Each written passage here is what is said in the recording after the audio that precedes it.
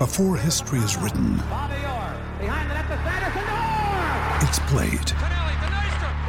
Before it's frozen in time, it's fought one shift at a time. Before it's etched in silver, it's carved in ice. What happens next will last forever. The Stanley Cup Final on ABC and ESPN Plus begins Saturday.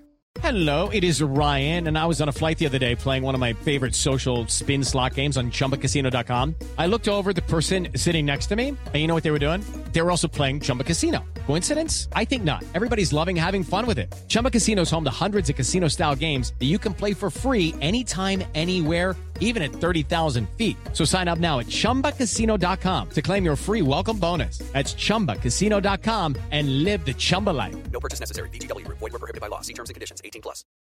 When you need mealtime inspiration, it's worth shopping Kroger, where you'll find over 30,000 mouth-watering choices that excite your inner foodie. And no matter what tasty choice you make, you'll enjoy our everyday low prices, plus extra ways to save, like digital coupons worth over $600 each week. You can also save up to $1 off per gallon at the pump with fuel points. More savings and more inspiring flavors make shopping Kroger worth it every time. Kroger, fresh for everyone. Fuel restrictions apply.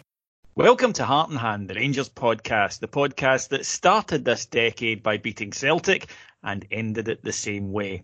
This week on Heart and Hand, Steven Gerrard goes ballistic, Celtic are atrocious.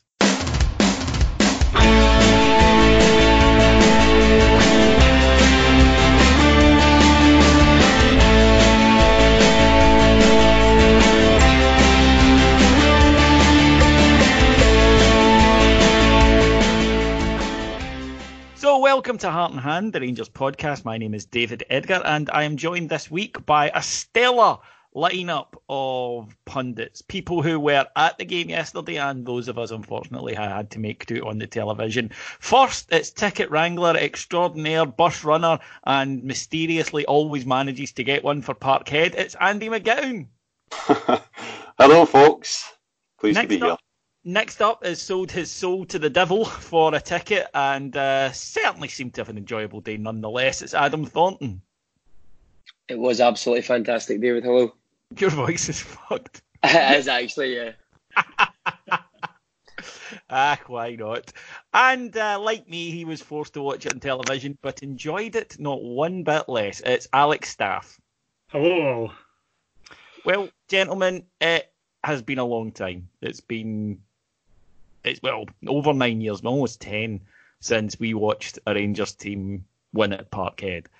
And in a way, I think that you could not, Andy, have had a more perfect signifier that this decade, which if someone was to plot on a graph, I think would resemble a U shape, I think is now over, and we can look forward to normality returning in the 20s.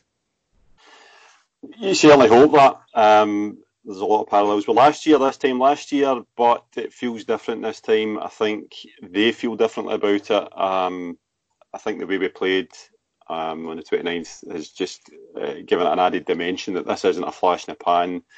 This isn't just a fluke win. That this is something that should have happened in the cup final. And you hope that it bodes well, but we often remember the Joe Burrow horror show at Kilmarnock in the first game back after the break last year. And I hope that the lessons have been learned for that. I think probably, the most encouraging thing about this side this season is they still make mistakes, of course, but they learn really quickly. And there's been so many things that are different from last season. And I think we saw it again yesterday even. Adam, the cup final, I think a lot of us, even us, maybe wrote off as a bit of a freak game because Rangers were so dominant, missed so many chances. It was just an extraordinary game of football. And you would think that the chances of a match like that occurring again are few and far between. And I think that maybe even we as Rangers fans felt, well, they can't possibly play as badly as that again. And then you realise maybe now, hang on, this wasn't they played badly. This was they were not allowed to play. And given that Rangers 21 days later have gone out in their own ground in front of just 800 of our own fans and performed exactly the same way, that's not a fluke, that's a pattern. It's not. It is a pattern, you're right, and I'm thankful for it, because that cup final, the whole thing around it, the performance and the result, that could quite easily ruin a team and ruin a season, because it's just one of those where you think, God, what exactly do we need to do to win this, or to win a trophy, to get that next step on the recovery? What do we need to do? So the most pleasing aspect of yesterday for me was that we just came out and went, well, fuck you, we're just going to do the same thing again, and it paid off dividends. Alex, I think that for me, what was so encouraging was I've seen better or more successful Rangers team, I'll be fair, go to Parkhead and treat the ball like an unwanted Celtic supporting stepchild. And it was also something that you saw in Europe a lot, where we'd get caught up in mayhem or tension or whatever and not look after the ball, not do the things that we do in normal matches. And of course, Old Firm matches can be frenetic as well. This team have shown me in these last two games that they have developed in Europe that they can do this. And we saw it. That's why we're through our group. We saw it against teams of the quality of Porto and Feyenoord. But they did it yesterday as well, where they said, well, we're just going to play our game. And it reminded me in a slightly strange way of the May 1999 game where we won the title there. And the Rangers just went and played their game and kept calm and kept focused and didn't get involved in any of their nonsense. And when we let our football do the talking, I think it was quite clear to anyone watching that we're quite a special team. I think you've hit the nail on the head there, David. We've grown. People talk about European football as being a bit of a bonus. In fact, some people would have argued at the start of the season that they almost didn't want to qualify for the group stages because we had to concentrate in the league and it was too many games. But this team's still growing and they're learning so much from that level of opponent that, yeah, that's what builds into these sort of performances against Celtic. We've now got the confidence. We look at their team and they think, well, we've done this against better sides this season, so why can't we go and do it against them? And it's definitely paying huge dividends there. The biggest plus for me yesterday, the cup final was a bit different. I think the cup final was an even more dominant performance than yesterday, personally. They'd won shot on target and it should never have been allowed in the game. To stand, in the cup final. Yeah, that shouldn't have been allowed to stand. So, it was more dominant for me in the cup final.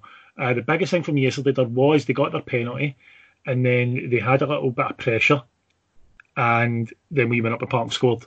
We didn't. You've said that you got it right. We've seen far more successful, more experienced Rangers teams go there and maybe start a game well. But then once they get into it after 20 minutes, as you say, we'd be as well, all we're doing is just backs to the wall and hoping for the best. A lot in many games there, and we've had some absolute doings. But yeah, this team, they've got a lot of confidence and bravery. The first goal, which I'm sure we'll come on to very soon, sums that up.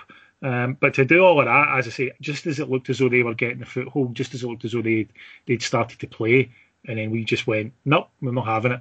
And went up the park, made it 1-0, started to look better again. Just sums up, you say, just how special a group we may very well have here. We'll be judged on what we win, but it's hard not to get excited about them.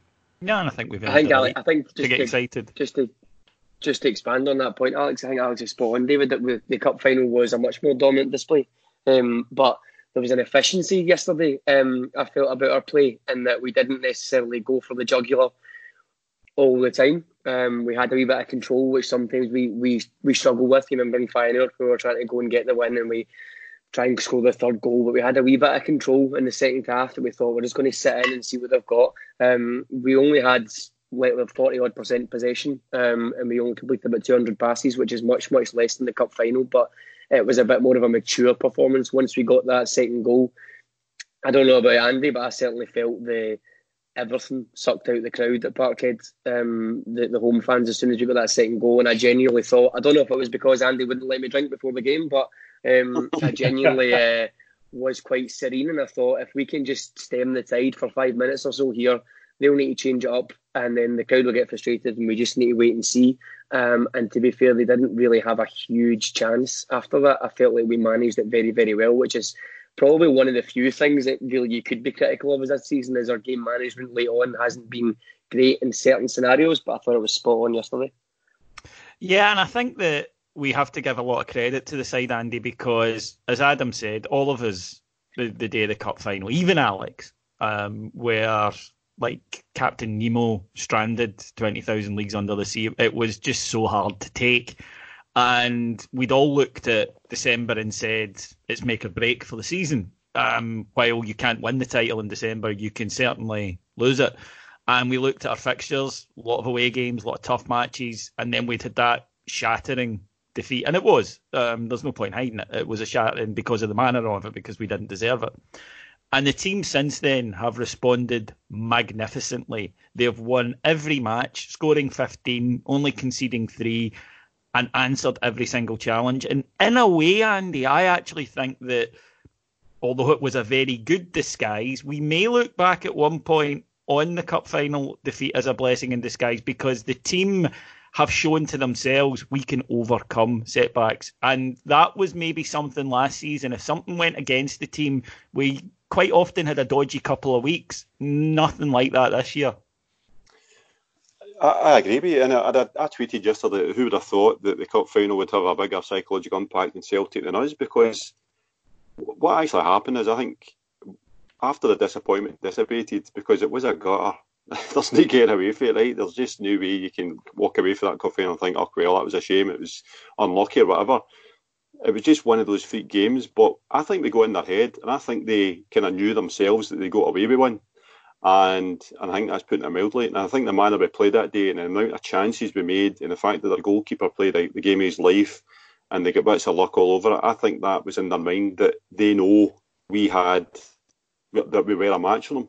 And the mentality thing, I agree with you again. It's a case of last year, they were just weaker. But the point is that we've got a better team, and it helps when you get better players in the team, because then you can genuinely have more belief. There's one thing having belief and looking at your teammates and saying, we can do this. But when you have guys like Kent in the team, and when you've got Morelos playing the way he's been playing, and when you've got Goldson and Katic just playing at the top of their game, you can look around the dressing room and actually say, there's a reason for the belief.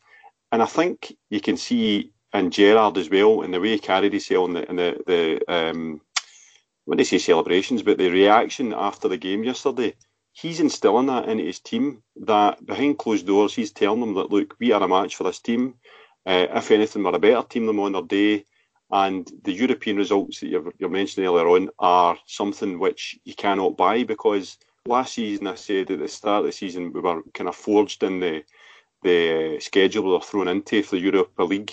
And again, I think this year it's helped that we're thrown into the deep end, so to speak, but we've been better prepared this year. And I think the team is taking fantastic belief for the Porto final results and so forth, and the way we've played as well.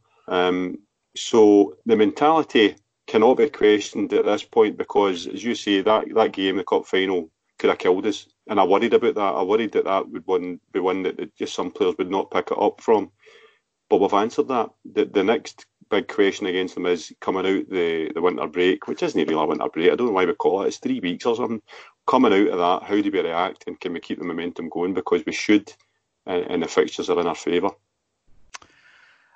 Adam, we have to talk about it, because yesterday, coming out of that match, I was elated, ecstatic, bouncy, in fact. And all the feelings, pride and joy and the usual sort of Old Firm win, but magnified by it's been over 9 years and what it signified and the way that we went about it.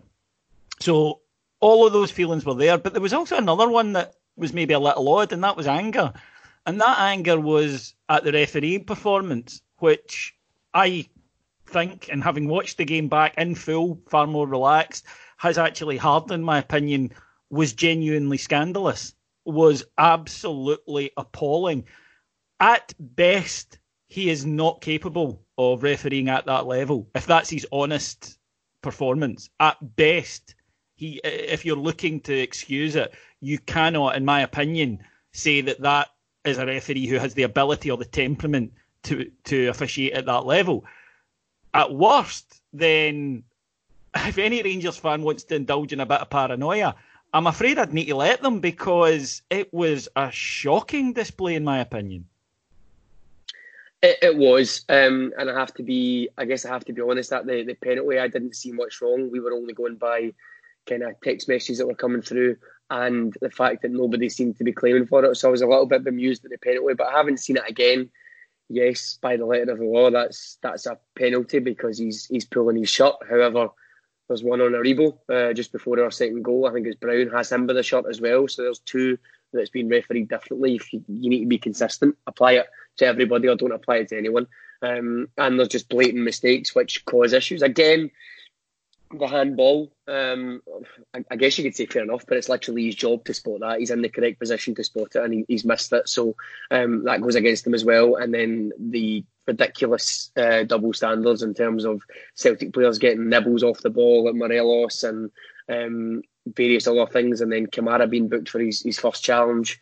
Barisic as well being booked for his first challenge.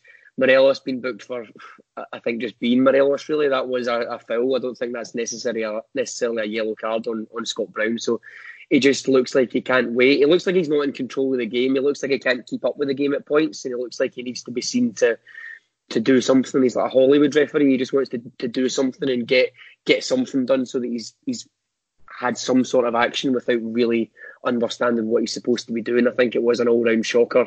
Again, we've had our fair share of them in the last month or so. Alex, you and I tend to try and be fair on referees because I don't think either of us want to ever believe that there's more to it than just they're bad. Yeah. Because, that way madness lies. But as Adam alluded to there, it was the manner of the decision-making. Now, for the penalty, it's a penalty. I've got no problems with that. I was upset at the time, obviously, but when you see exactly the same, and he is looking at it, and his linesman is looking directly at it, where you can quite clearly see Joe Aribo's shirt come off his shoulder, for crying out loud. Yeah. Not given. And then there are several incidents where it's very difficult to do other than say this is a two-tier system. And the first one I would point out would be Christie, who was probably trying to do something in the game other than his missed penalty, picks up a booking, and then proceeds to have 4 fouls, including one where he grabs the nuts of Alfredo Morelos, doesn't get a second yellow. Bolingoli, the Celtic fullback, on a yellow, hauls back the on-rushing Alfredo Morelos on a break, which is a standard booking in any league, incidentally. You see it all the time. It is and nobody complains because we all know you make no attempt. If you're done and you make no attempt to get the ball, Glenn Kamara was booked for the same incident. And if you watch, it's quite apparent that Clancy is running over with his hand at his pocket, sees who it is and changes his mind.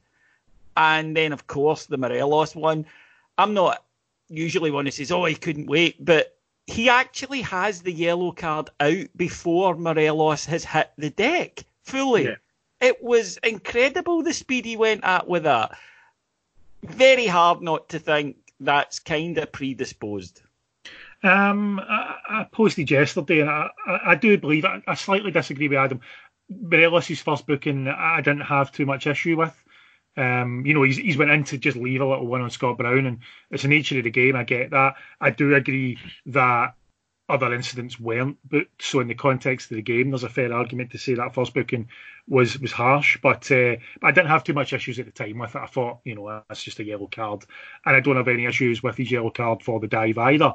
But I posted yesterday, I grew up with a gentleman by the name of Billy Reid, who is Scotland's top close-up magician. That's a fact. He's been voted so by his peers, and he would have been proud of the hand speed that Clancy showed with those cards in that game, because having watched it again, I could not believe how quickly that yellow card was in his hand for the Morelos dive. That shouldn't have been possible if he is running up to that incident and waiting to see what happens. It's not possible. He clearly hasn't consulted his linesman. And watch it back, folks. Alfie isn't fully on the ground and he has the yellow card out.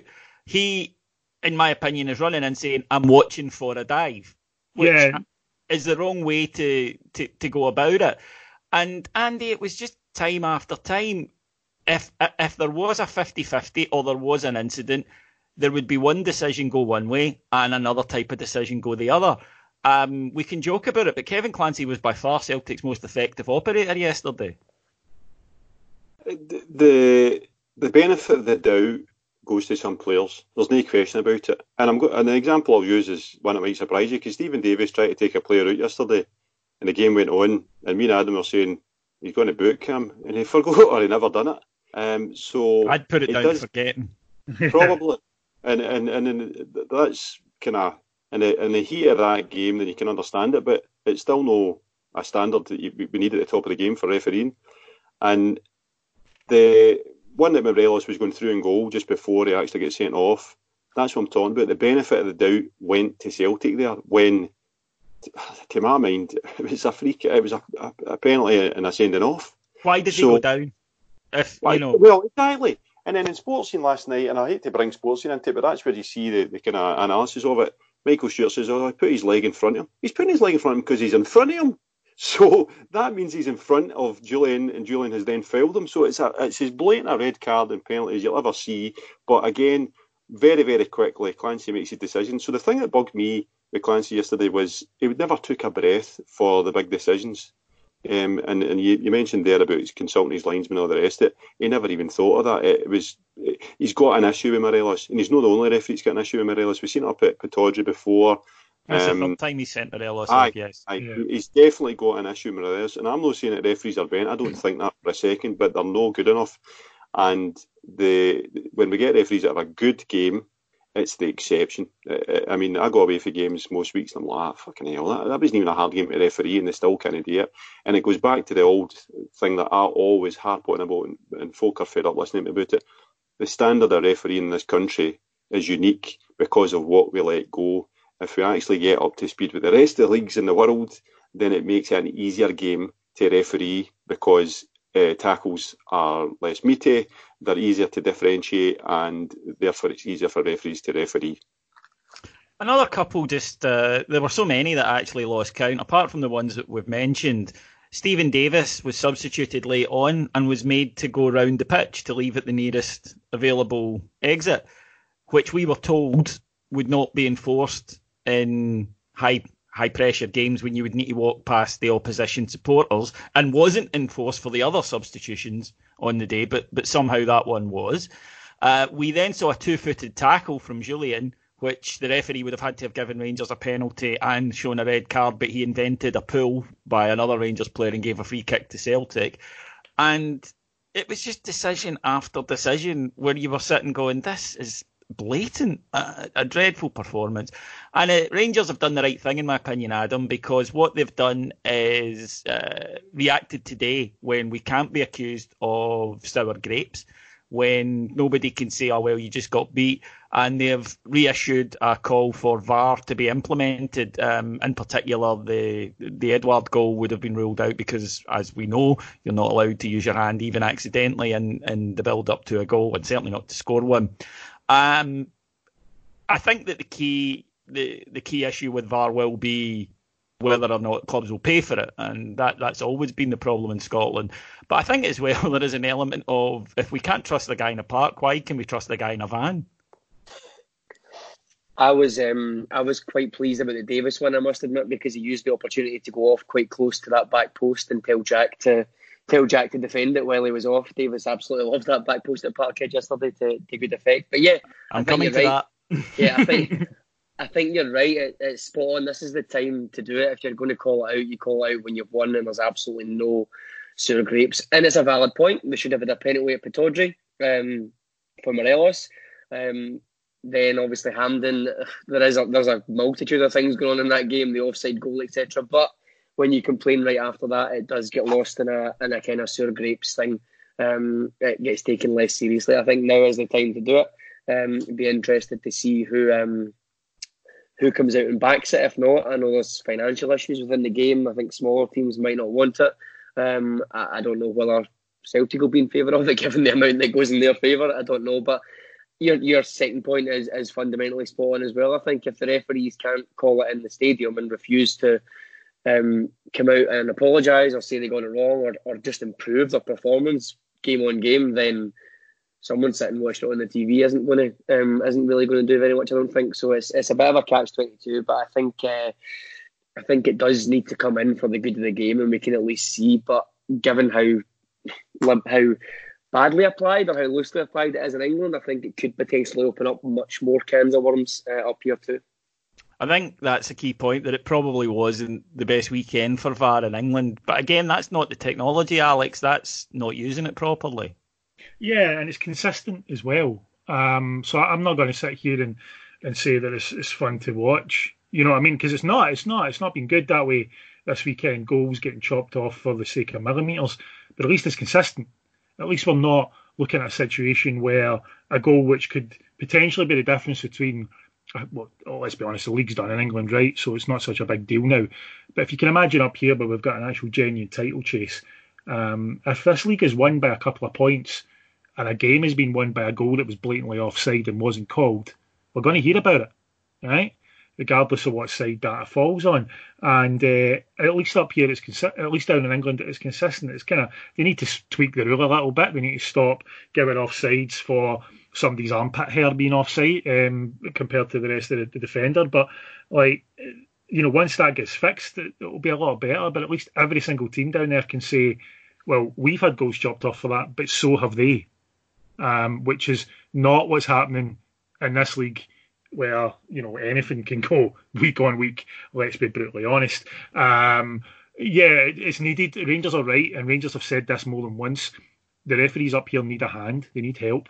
This isn't just a selfish thing. And Celtic fans can say what they like, but their manager 2 weeks ago blatantly told us, if VAR was up here, they would be further ahead in the league, was his words. So that sounds like a ringing endorsement for it from them, does it not? We'll be interested to see if they mention it anymore. It's there's a decent financial argument, and I'd like to hear more about that in Scottish football, because I do kind of think that there's some grounds where it just would be nigh on impossible to install, or it would be really, really difficult. If you look at, like, the angle we were being shown of the Norwich goal, now I don't know if they had a better angle of that in the, you know, in the van, as they keep saying, but yeah, you know, if you were having to rely on something like that, which I think you would have to in a lot of Scottish football grounds, that wouldn't be ideal. So I'd like to hear more about that and see just how feasible it is, but let's at least have a discussion. No one here seems to be willing to do that. And let's help the referees out if they're poor. A lot of them have been fast-tracked, a lot of them have been thrown under the bus by the SFA, just flung into these games and then hung out to dry and never backed by them. So, you know, if that's what we're facing, then let's give them all the help we can. Let's have the discussion. Let's see what it would cost, how difficult it would be, etc. But because it's Rangers leading the charge, I am willing to guarantee it will be met with silence. Oh, of course. We're already seeing people using any excuse to not bring it in.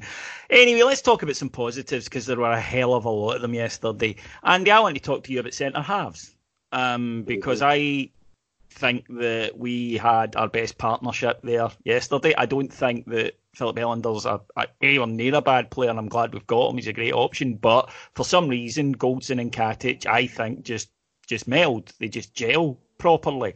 And in this instance, I think that we see a kind of confidence that floods throughout the back four when those two operate together. Connor Goldson's had a lot of criticism this season. I thought he was immense yesterday.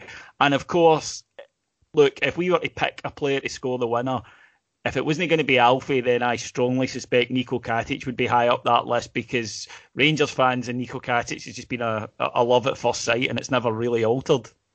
Yeah, even for the start of last season, I thought Goldson and Katic dovetailed brilliantly. And when Worrell came in and kind of mixed it up, I often say Goldson and Katic were the best combination. And then this year, you've got a different dynamic, because we've actually got four really good centre-halves. I mean, the boy Edmondson, every time I've seen him, has looked really, really tidy. And he's probably a wee bit aggrieved to have not had more game time. And Hellender's been fine as well. I've been fairly pleased with him as well. And so Katic gives another dimension, because he's so aggressive in the opposition's box, and that's something that for me and you, Davey, and the others that have been brought up, and Davey McPherson and Richard Gough giving each other a competition to see how many goals they can score each season. That is what makes a difference between winning leagues and no winning leagues. And I've said it for a long, long time, that when you're playing in games where it's nip and tuck or things aren't quite firing, you need to find a solution. We found a solution against Kilmarnock. We found a solution against St Mirren. We found a solution at Parkhead because we got a set piece. And it's they wee kind of marginal gains that make the difference. And Katic is probably placed himself ahead of Helander now because of that added dimension to his game. And as for Goldson falls into the same category as Tavernier. Now, I've defended Tavernier at all times, almost blindly, because I thought to myself, here's a guy whose standards are so high, he's like a machine, he's always playing, he's never injured, he makes mistakes now and again, but his contribution is totally underestimated now because of this kind of familiarity with contempt thing. Goldson is the same. There's a reason that Gerrard has got him doing first in the team sheet every week, the centre half. He plays for the back. He's a good defender. He talks. He's a leader. He's a winner. And he's a wee bit unlucky in front of goal, the same as Katic. He should probably do more. But there's a reason he's in there. And there's a reason that he's the same as Tavernier for me, because if you take him out of the team, I think you'd notice a difference.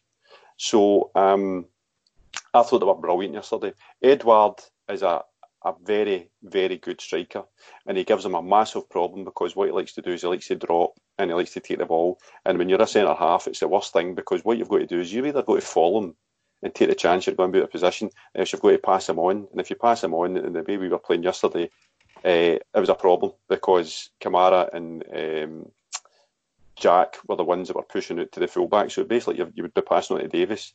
So I thought they handled them brilliantly yesterday, apart from the goal, which was probably no the centre half's fault. It was a midfield. So I think we keep going with them, and I think there's been a reason that Gerrard's not really changed his team up for December. I think he said, look, this is close enough to the top 11 and the first choice back four. So I thought they were absolutely immense yesterday, and you need that if you're going to be winning at Parkhead.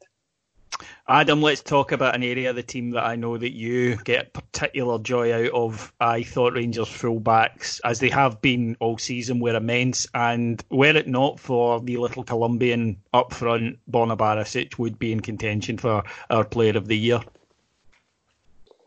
I've had one love for so long, it's nice to have a second one. I think you're spot on. I think both of them were outstanding yesterday. Barisic just was incredible. The way that he dominates that flank on his own, I thought he was fantastic, and having that delivery for both goals, which I'm sure we're going to come to, was huge. And again, I obviously have to echo Andy's point.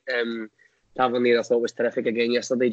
I think the first half an hour, I don't think he missed a tackle. There was a couple where you think, oh God, is it Mikey Johnson? I think it was in the left wing was going to get the better of him, and he slides in and takes the ball. I thought certainly in the first half an hour he was absolutely dominant. And he set the tone. And on the other side is Barisic. It dovetails quite nicely. It's quite rare. I've said this on a few pods, but it's quite rare for a team to have two so attacking fullbacks. The obvious comparison is Liverpool. We do build on what they're doing essentially, but it's quite rare, and especially to go to Parkhead and have the confidence in your centre halves to play two guys whose primary job is to hammer up and down that wing and be your width. It's quite rare, and I think it speaks volumes about how special the two of them are. I thought both of them were outstanding.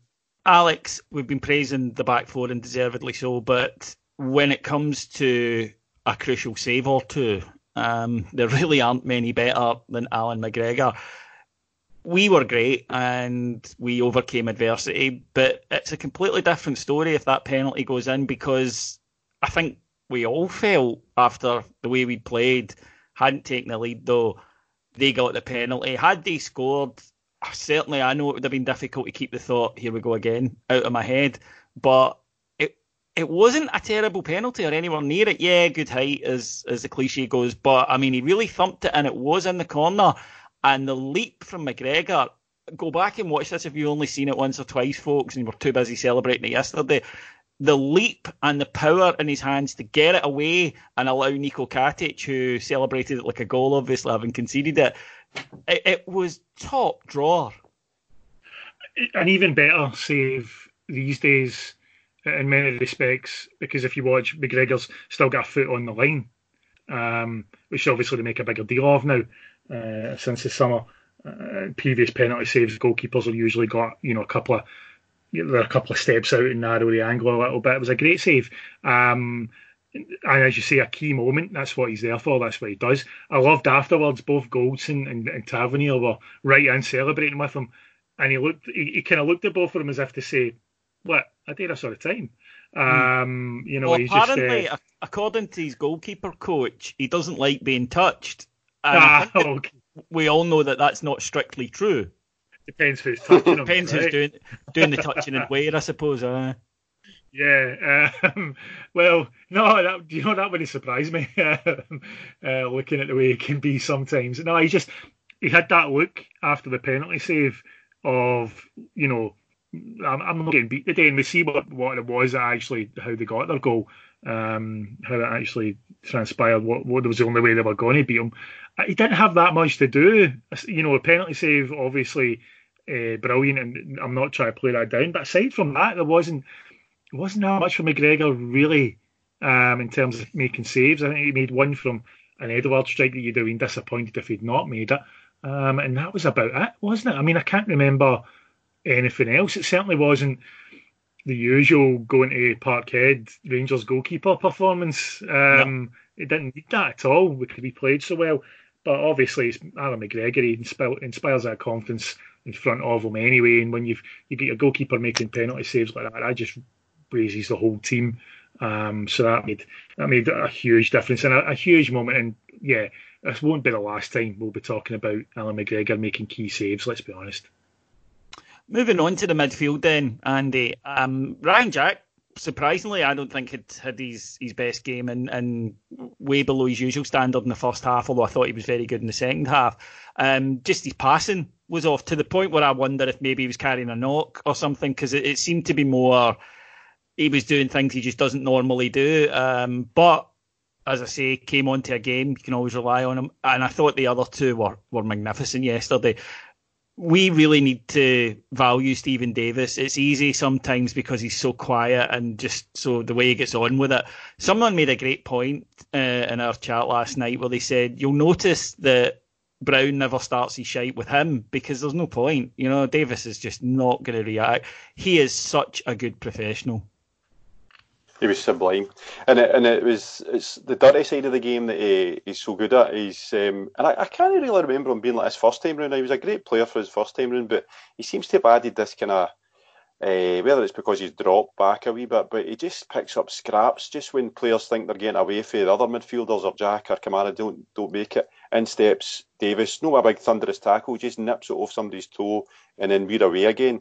He was absolutely brilliant yesterday, and I thought Kamara was unsung hero yesterday because he had a good game, he was good on the ball, but what I thought he'd done exceptionally well yesterday is he completely and utterly nullified the great, maybe no great white hope, but he completely and utterly nullified Frimpong, because Frimpong was the massive attacking force that we were told was the next best thing, and they were giving him a lot of the ball because he had a lot of the space because we were allowing it, but then what would happen is Kamara would just step wide.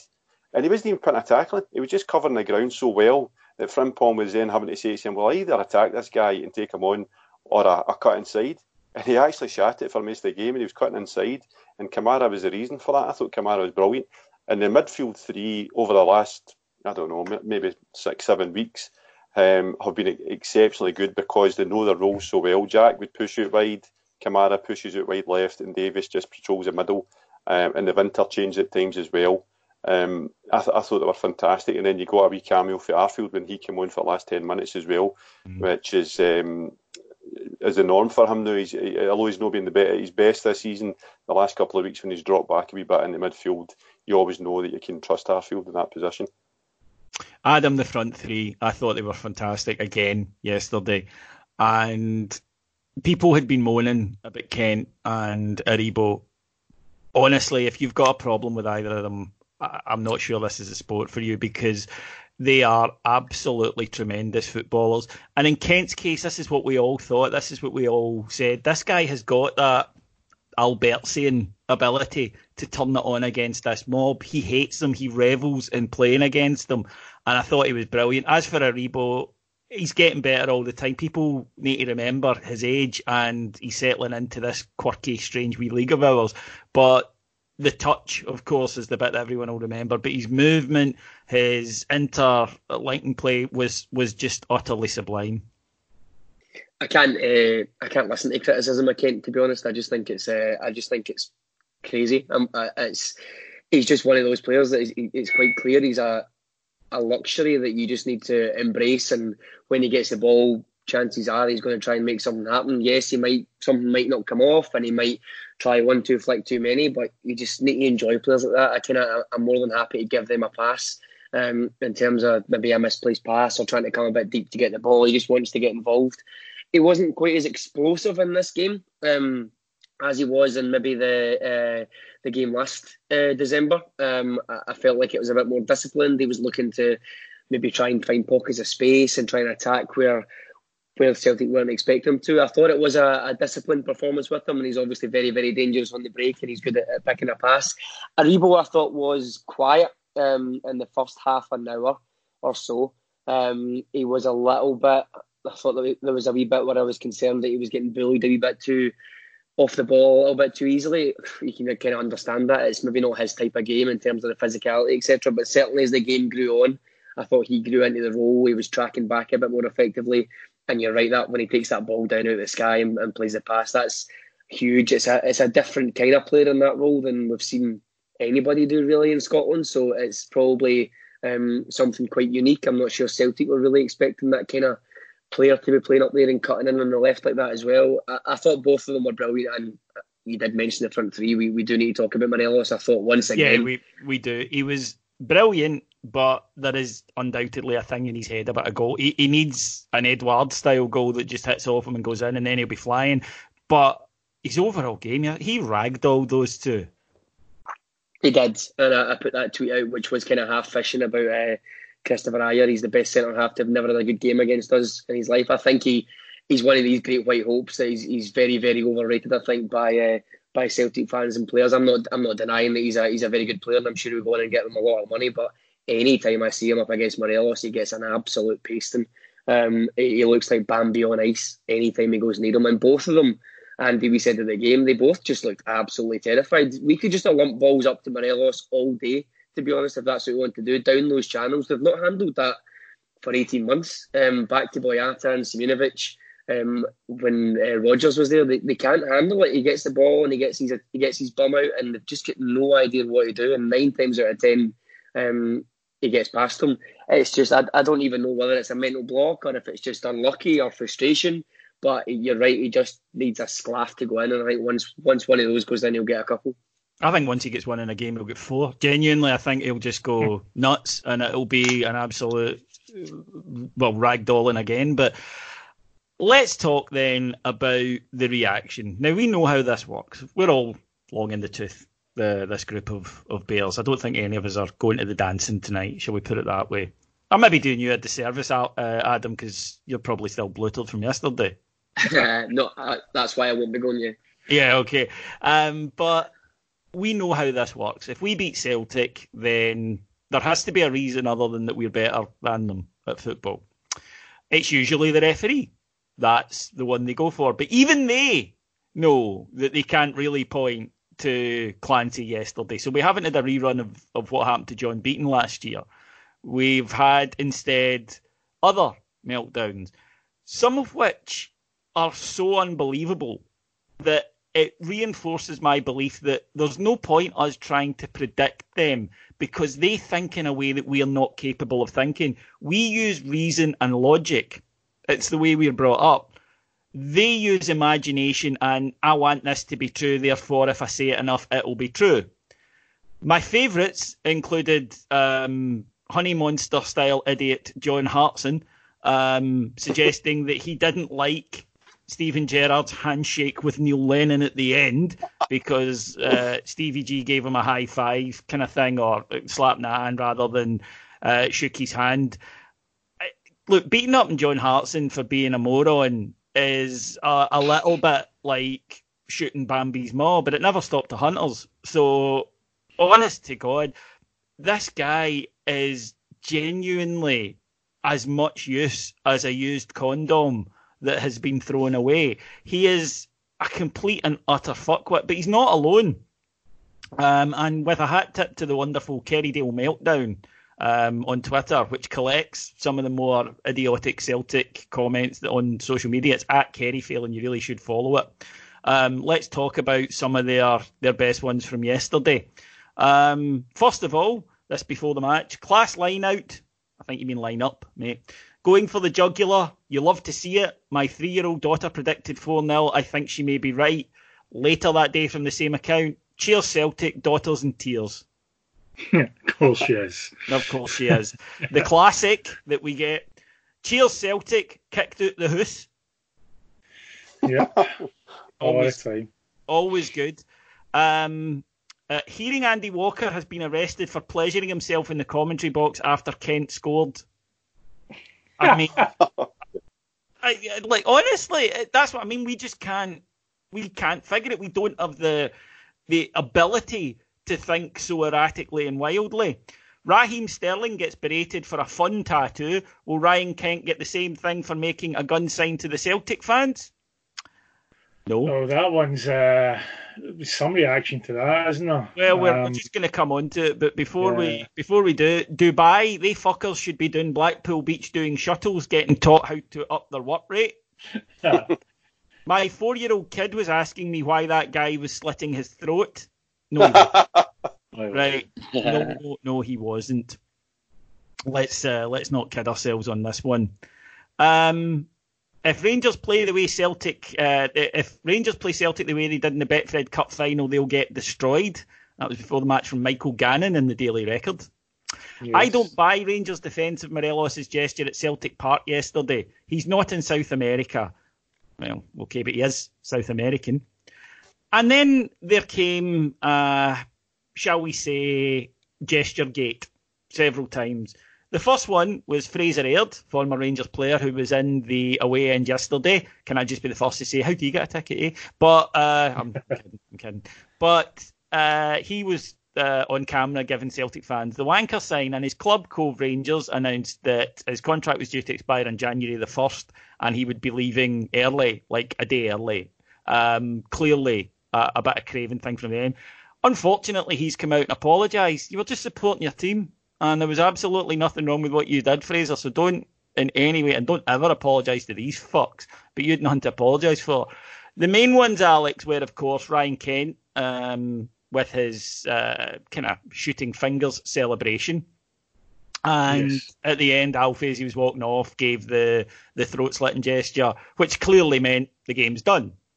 But Celtic being Celtic and needing something, anything desperately to cling on to that suggested that it just wasn't because we beat them and were better than them, are actually claiming that those gestures are threatening. Now, I would be worried if a guy waved a gun at me, I really would. But as far as I'm aware, nobody's ever been shot by a pair of fingers. And I never, when I saw Robbie Keane use that celebration, which Robbie Keane did every single time he scored a goal in his career, think, my God, he wants to shoot me. This is fuckwittery on an epic scale, even for them, Alex. I remember, David, my very first live Heart and Hand, you turned to me, the first question, and basically asked me to explain Celtic fans. I don't think I've ever got over that. So difficult. The reaction to the Kent celebration is kind of hilarious, really. My boy has spent today being quite patronising for a 19-year-old, and I believe he gave Andy a wee bit of this on Twitter as well, talking about how it kind of relates back to Biggie and Tupac and all that sort of stuff. You know, the sort of stuff that Ryan Kent loves to listen to, essentially, all that rap nonsense, David. You know what I mean. Fellas. We're too old for that. Oh, yeah. We're too old. But yeah, I think it was along those lines. I can't imagine he was exactly thinking about it very much. You know what I mean? Sort of thing he probably does in training when he scores an absolute peach and he aims at someone. Nobody seemed to really care about it. Wasn't. If I put it this way, if it was in any way inflammatory, I'm sure Sky would have mentioned it in their commentary. Andy Walker would have been all over it. But the Celtic fans, so desperate were they to be offended by it, all around. All I could say, what was that? What did that mean? What was he referring to? Because they're so desperate for it to be something offensive. Yeah, it's that assumption that it must be something offensive because I'm desperate for it to be. Yeah, it must have been. My personal favourite was Dominic Diamond, by the way, saying that Kent celebration was quite strange. Bless him. Yeah, we'll turn to your flying spaghetti monster, Dominic, and we'll call him the strange one. Anyway, yeah, the reaction to that was ludicrous. The reaction to Morelos is less so because it's expected, if you get my meaning. Alfie's not really allowed to kind of breathe in and out without people criticising him for it. So wee bit more expected in that respect. I'm very, very glad that Rangers called that out specifically in the statement because that was needed. I think Rangers needed to kind of go in the offensive with that one, in particular because it's Morelos and he will be judged differently from everybody else. But yeah, they were just desperate to be offended by it, and it was quite hilarious when you consider who their manager is, what he has aimed at Rangers fans for years now, and we are continually told that's our fault because we're giving him all the abuse, and he's allowed to react like that. You consider all of that, and then they go away greeting because we beat them and a couple of players made a couple of seemingly offensive gestures. I think we're well within our rights to go and tell them to fuck themselves, frankly. Well, as Alex said, there's a video on social media which has been picked up by ITN showing Alfredo Morelos being racially abused. Celtic supporters in the crowd are clearly heard to be mouthing racist abuse at him. And a Celtic spokesman, when contacted by ITN, said, we are aware of the gesture he made at Celtic supporters coming off the field. However, we have not received any reports of racist abuse. If we do, we will act on it. Well, firstly, the fact that you're commenting on it means you have received a fucking report on it, you complete and utter dick. Oh, and by the way, that is classic victim blaming. Andy, this is a club with no shame. They're just such virtue signaling wanks. They really are. I mean, there's just nothing they will not latch onto. I mean, Palestine, it would have been apartheid in the 80s, food banks, fucking everything. They just latch onto it. And now it's gun crime and people getting slashed because Brian Kent. Now, I'm a huge rap fan. Obviously. You know. I've got all the cassettes, MC Hammer, Snow Informer, I've got them all. Many a time I've heard you belt up Here Comes a Hot Stepper on a bus. Oh, I know. I was going to say, big white trainers, that's your Andy. So I know all about signals, and do you know what? When I seen that yesterday, I thought, you know, that's something to do with rap. And how can you fucking take offence at that? I mean, really, how can you? Because you're a Tim and that's what you do. You're just disposed to it. I would say genetically disposed, but when you look into their crowd, genetics is not their strong point, and I think that just comes out over and over again. And it's just patently fucking ridiculous. But I think there is a more serious point there with Celtic, as Andy says, who set themselves up as a pious, moral club. Well, there you go. There's genuine racism coming from your fans, and their first instinct is to blame the victims. Something, incidentally, that has allowed them to get away with something rather shameful for the last 40 years. It's funny as well. You've got the usual suspects in the media out as well. One of the Sun reporters, whose name I can't remember, was basically focusing on Morelos' gesture and ignoring anything about racism that is happening to him, which sums it all up. I think Tom English has been doing similar as well. I think you're spot on. They're so pious. I said to Andy on about 5 different occasions yesterday, they're just so weird. You look around and the music that's playing at half time, there was hymns getting played over the tannoys, and it was just quite a surreal experience. And when you think you're that pious and that holier than thou, you probably just can't comprehend the fact that some of your fans might be arseholes. And it's just a really, really dangerous situation to get yourself in, because you just can't reflect on yourself. You can't be true to yourself and say, actually, we might have a problem here that we need to fix, and it'll just continue until someone gets seriously hurt or something happens that is beyond the pale. But this comes from the top. I mean, what always sticks in my craw is Lowell at the AGM said something along the lines of, I can't remember his exact phrase, but it was a case of you can sometimes get lumped in with other clubs. And the insinuation was that they're above kind of criticism, and it's Rangers that have got a problem for whatever was the kind of topic of the day, whether it was sectarianism or fan behaviour, I don't know. But they actually portray this myth. It's not even a myth, it's an out-and-out lie that they don't have a problem with anything whatsoever, whether it's sectarianism, the fan behaviour, whatever. And that is then given a free pass to the arseholes in their club, most notably those fantastic boys in the corner that dress up in paramilitary uniform, because it was just a massive green jackets yesterday. It was like a army hanging off sale. And they cosplay as the IRA. They don't even cosplay as terrorists who won.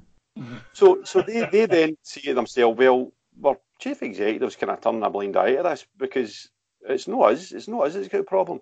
There are no self-awareness whatsoever, and that's a big problem because it just exacerbates when you have things like yesterday. So my question to Celtic would be, you can hear in that video somebody shouting something bastard to Morelos a number of times.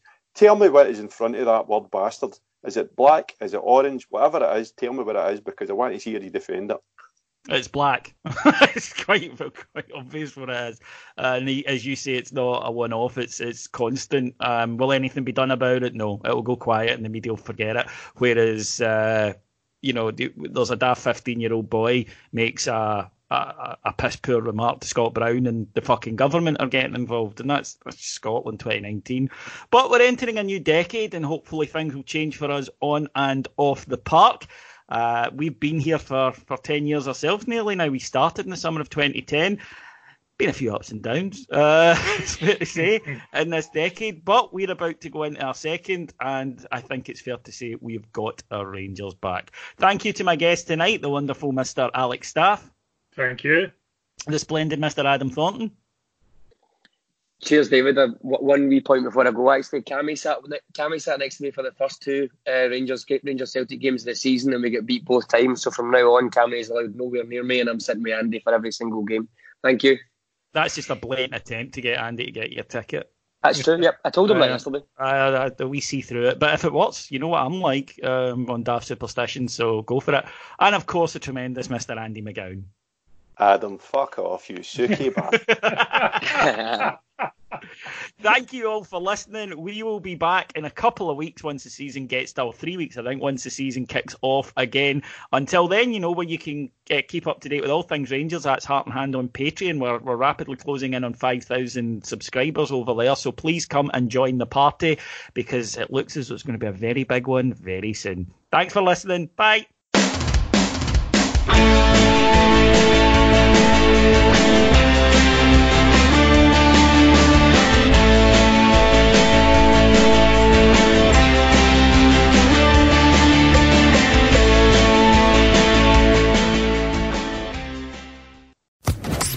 Social Podcast Network.